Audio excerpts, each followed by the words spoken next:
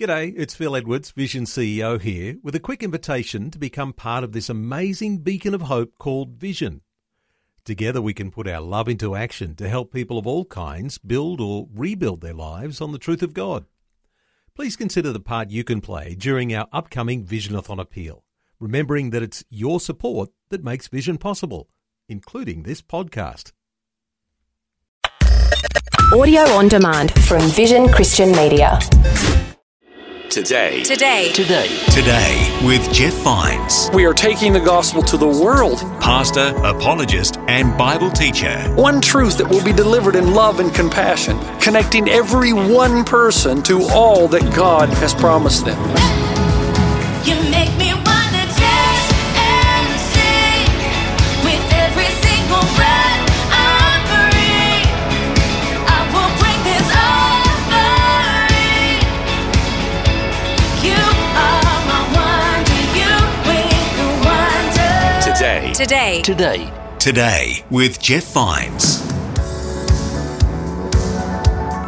Hello and welcome to Today with Jeff Vines.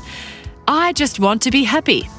We can fill our lives with experiences and pleasures, but our souls will still feel unfulfilled as we remain devoid of true, lasting happiness.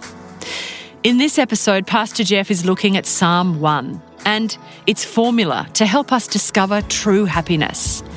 Let's continue this message now with Pastor Jeff.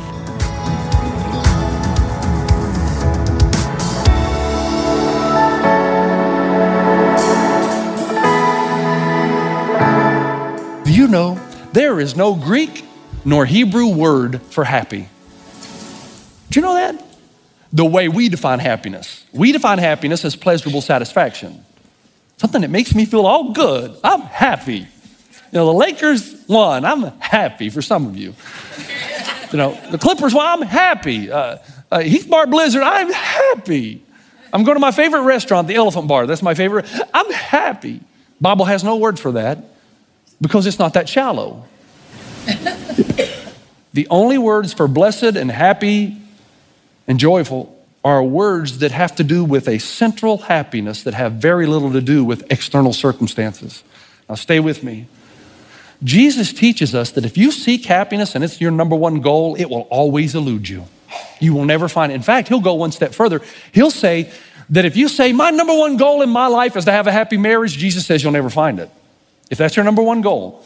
He said, if you say, my number one goal is to be a successful businessman, he says, if that's your number one goal, you're never going to get it. But he does say this. He says, you can have both if you pursue something outside of those things. You with me? The thing that you want the most will destroy you, but there's something that you can pursue that all these things become a reality. That's the fourth step. Happiness is not something that happens to you, but something you choose.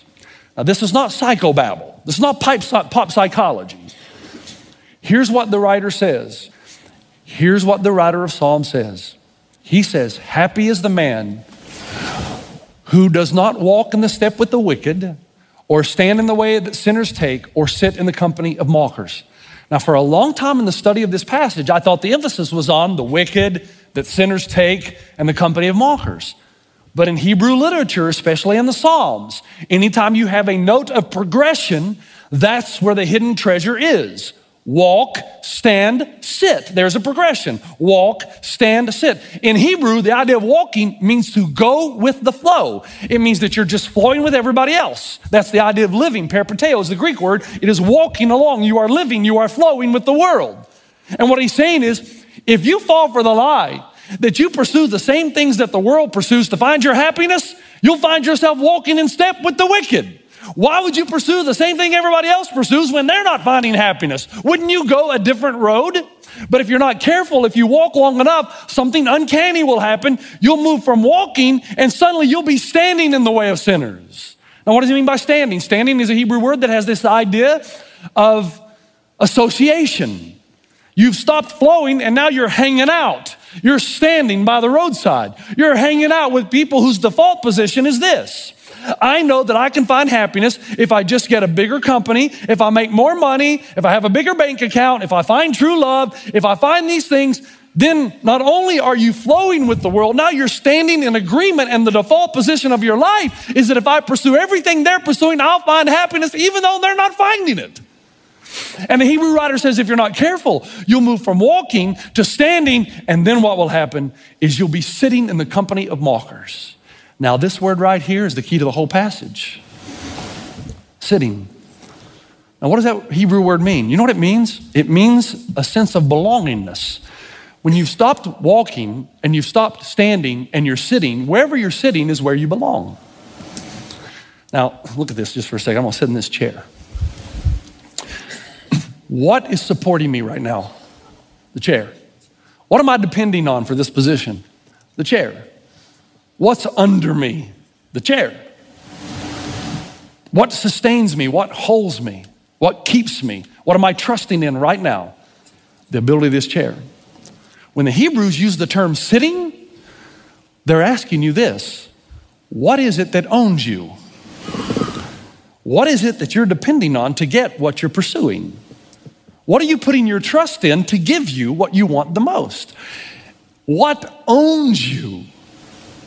Now, you think about this. It could be a lot of things, couldn't it? It could be your body.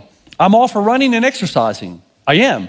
But you can get to the point where your body owns you in the sense that your security, your happiness is based on how good you think you look or how good others think you look.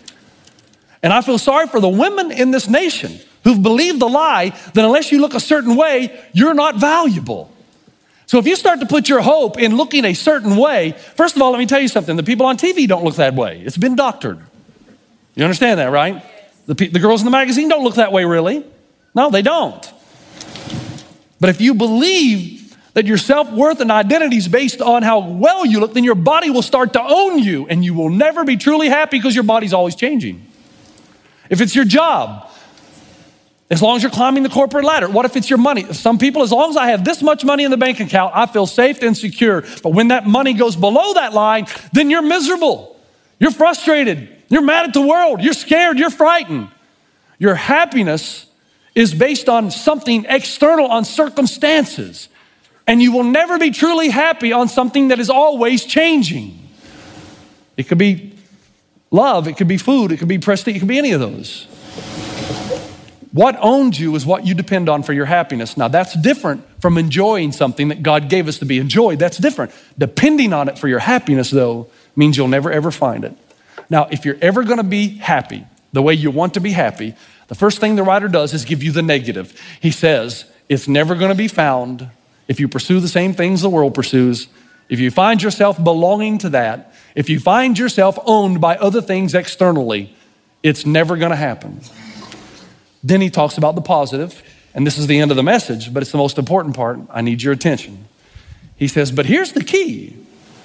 The man who's happy, his delight is in the law of the Lord, and he meditates on his law day and night.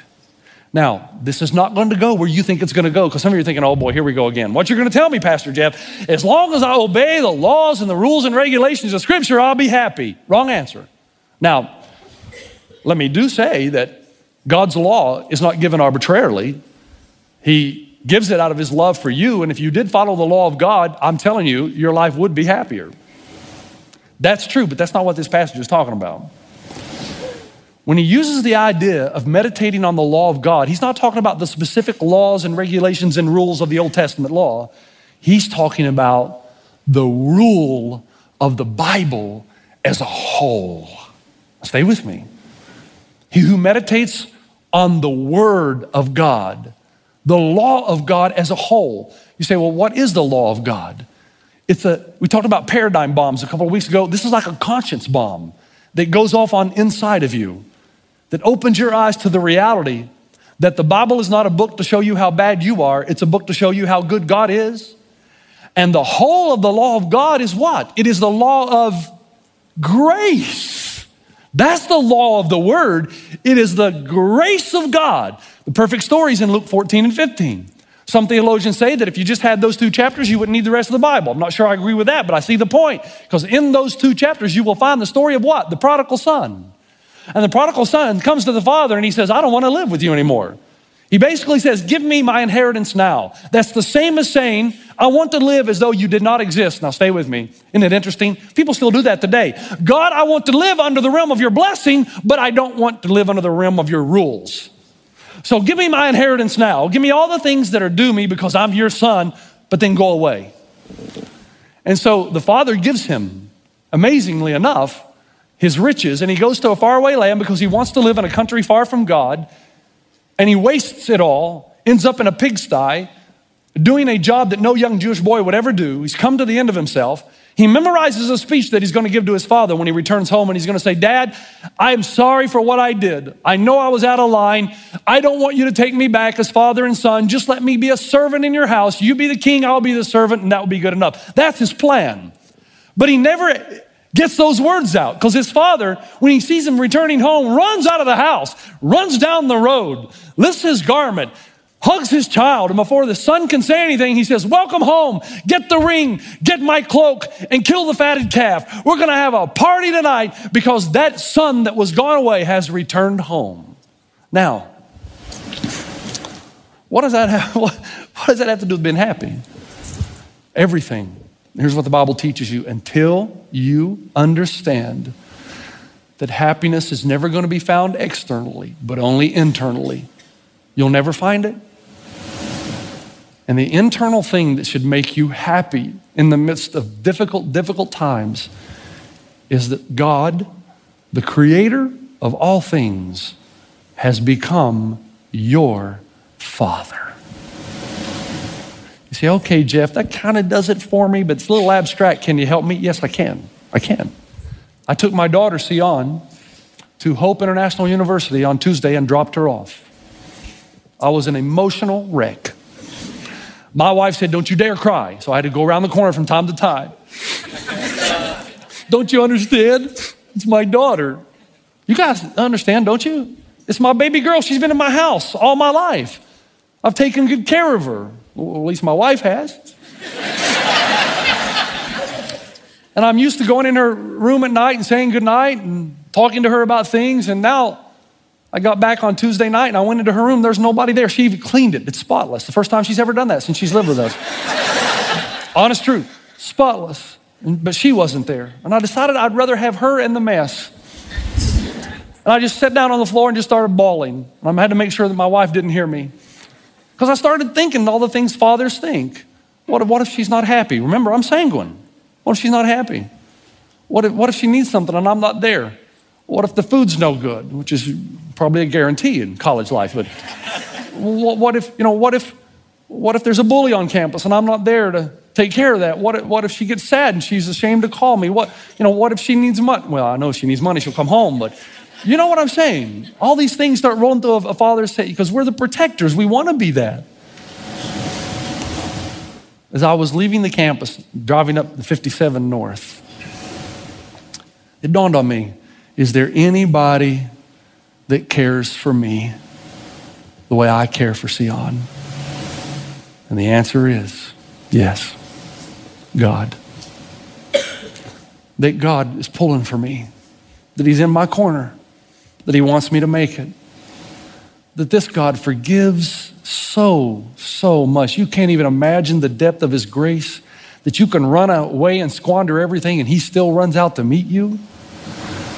That you could never doubt the depth of his love for you because a God who would not withhold his only son would surely not withhold any good gift from you. That even when things are difficult and your life's falling apart and winter and summer have come, the person who's happy is the person who has learned to take the roots and dig down deeper, to be sustained by a truth, the law of God, and he or she meditates on that law every day, that it's not about how bad you've been, it's about how good God is. And he is for you, and he will sustain you, and he will forgive you, and he's pulling for you. And even when there's times you just don't understand what he's doing, he loves you and he will work everything together for good. The only way you're ever going to have joy become central to your life is when you know you can't lose. You can't. It's impossible for you to lose because God is large and in charge. of every event of your life. And just because you mess up doesn't mean he doesn't love you anymore. He sent his son, Jesus, to make sure you would know that he would give his own son so he would not lose you. Now you say, okay, Pastor Jeff, it's getting closer, but it's still a little abstract. I'm not sure I get this yet. I want to help you with one final story. Do you know what I did, folks, on Friday night? I did a wedding. I did my friend Izzy's wedding. Izzy is my friend who's dying. Doctors still don't know how he's alive. When he shows up, are you still here? It's that much of a miracle. He's fighting every day for his life. Izzy's story is amazing. His life right now, he's dying. His wife is dying. He loves his boys. And yet Izzy is the happiest person I have ever met. That's not a stretch. I have never met anybody that's so happy. And every time I ask him how he's doing, his response is, I'm so blessed, Pastor Jeff, I'm so blessed. But you got to know a little bit about his story. Not too many years ago, Izzy was walking the streets of LA eating out of garbage cans because he had an addiction that was destroying him. Same thing is said about his wife, Shauna. They came together, were not married, they lived together, but both had addictions that almost destroyed them. Then they came back together. They were sober. They had 2 beautiful young boys, but they still fluctuated. They still relapsed from time to time. Izzy found the Lord. Within 7 days was off the street and spent so much of his time going back down in the streets of LA to help the homeless, to try to introduce them to something he had found. In the meantime, his wife, Shauna, contracts cancer. She's fighting it. She fights it. She fights it. They're still not married, just living together. She wins the victory. But after she beats it, the addiction comes back. It's so strong, she goes back out on the street. And this time the cancer returns in full force. Izzy never stopped loving her. It's amazing people who experience the grace of God, really, how much grace they have for others. The little boys wanted Izzy to go find mom, bring her home. And he would go out in the streets of Pomona and sometimes out in San Bernardino and try to find her. And often he said, I would find her. And I would tell her, come back home and let me help you. Year after year after year. But then she got sick again. The cancer had returned. And Izzy convinced her, come home and let me take care of you. But the cancer was too deeply spread.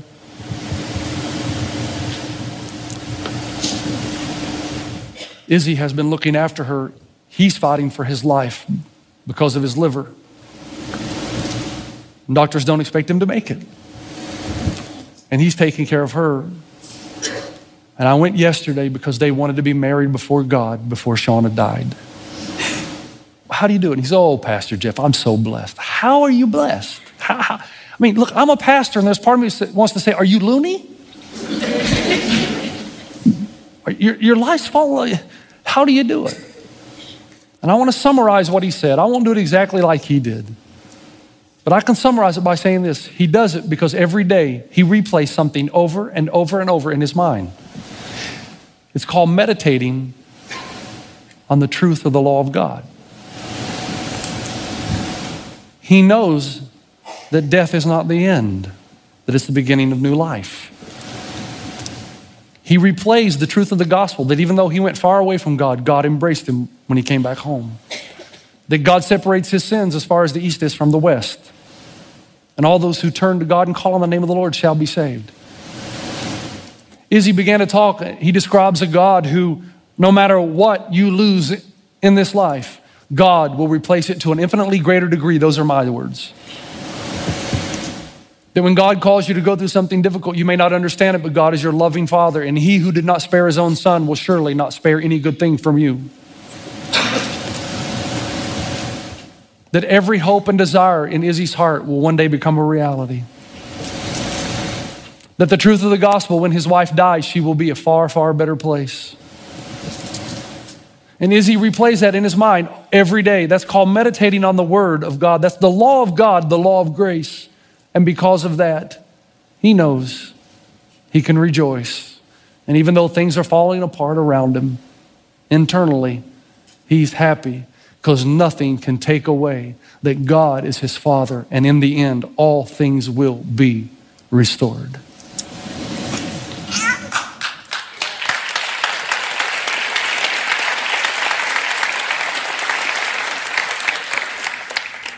Father, I thank you for the power of Psalm 1.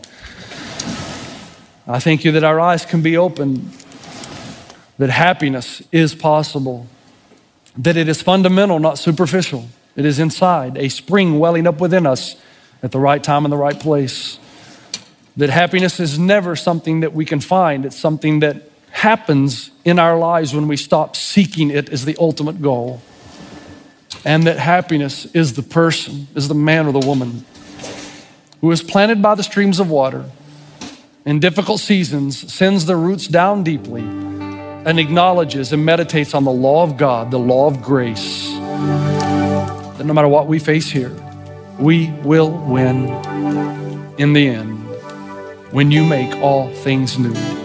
Help us, Father, to enjoy the good things now and to know that they are simply a foreshadowing of what is yet to come.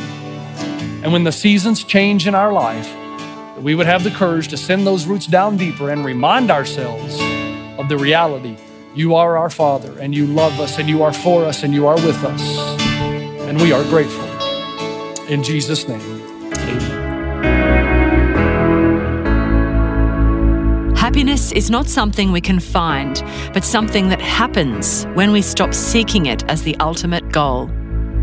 Thanks for joining me for this message from Pastor Jeff. I'd like to let you know that since the preaching of this message, Izzy and Shauna have both passed away and gone to God. We acknowledge the impact Izzy's life and faith has had on his family and so many around him. And I pray this message and Izzy's story has encouraged you to discover happiness living close to God. You can join me again next time for a new message from Pastor Jeff. You make me wanna dance and sing with every single breath I breathe. I will bring this offering. You are my wonder, you with the wonder. Today with Jeff Vines. Thanks for taking time to listen to this audio on demand from Vision Christian Media. To find out more about us, go to vision.org.au.